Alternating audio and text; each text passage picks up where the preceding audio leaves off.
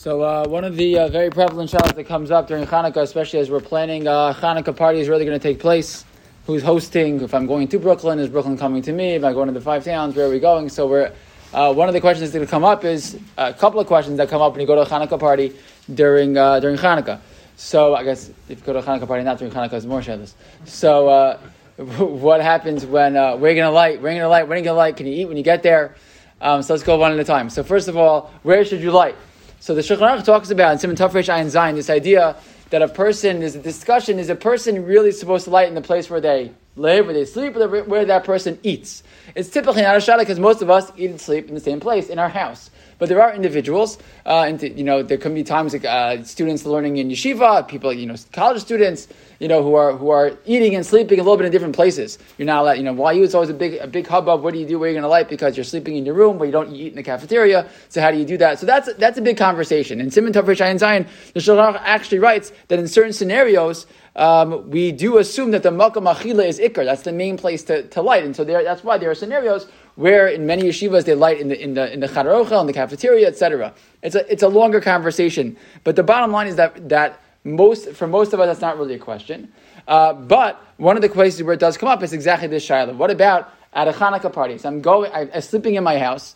I slept in my house last night. I'm sleeping in my house tomorrow night. I'm sleeping in my house tonight. But I'm going to be eating dinner at someone else's house. So what's the halach in that case? So the Shulchan Aruch, even though the Shulchan Aruch paskins that in some of these unique scenarios, sometimes we assume that the Makom Achila is Ikar, even that's a discussion. Nevertheless, the Mishnah Berurah himself writes, that's only true if you're doing that. It's like where you live. That's sort of like your living situation. He writes, V'davka in an achsanai, or someone who's visiting for a while, sleeping over, right? She'ein beiso etzla, or le'inim ben asamach al shulchan aviv, a child who's staying stays with his parents. Someone who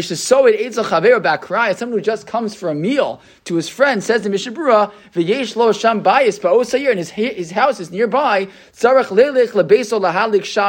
The person should not be yotzei near Chanukah at their friend's house or their relative's house, which is relatively nearby. You say, they're in Brooklyn and I'm in it's irachas, but the bottom line is you're coming home that night.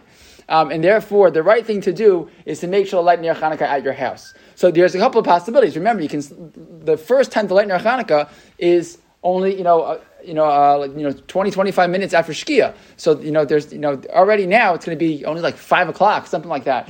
So don't hold me to the exact time, but something like that, right? So if the party's not happening till 7:30, so you could probably light at home. Let the Neretz Chanukah light for a half hour, past Seitzul Chavim, and then you can blow them out and go to the party. That's the best thing to do. But if the party's happening at 5:30 and it's an hour drive, so that's not going to help. So what do? So you wait.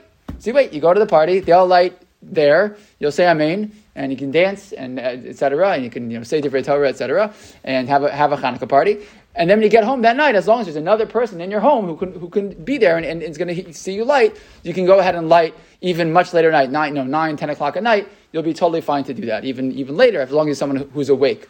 So that's not a problem. So that's really the best thing to do. Some poskim talk about lighting after Plaga Mincha, in a real difficult situation. So in a pinch, sometimes you have no other choice, you could do that. But in a situation like this, I would not do that because a lot of poskim who are not happy with that. And therefore, the best thing to do is just to wait till you get home and light when you get home.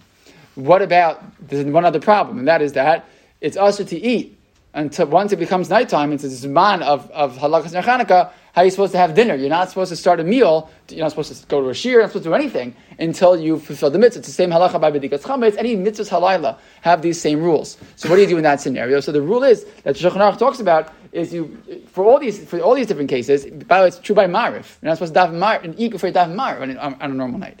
So what do? So you do is you set a reminder. You have someone to remind you to eat. You have to make sure to light Neretz Chanukah. So then we assume you can go ahead. What's the concern? I'm going to have dinner. I'm going to be full. I have a lot of latkes and jelly donuts, and I'm tired. I'll get home. I'm going to fall asleep.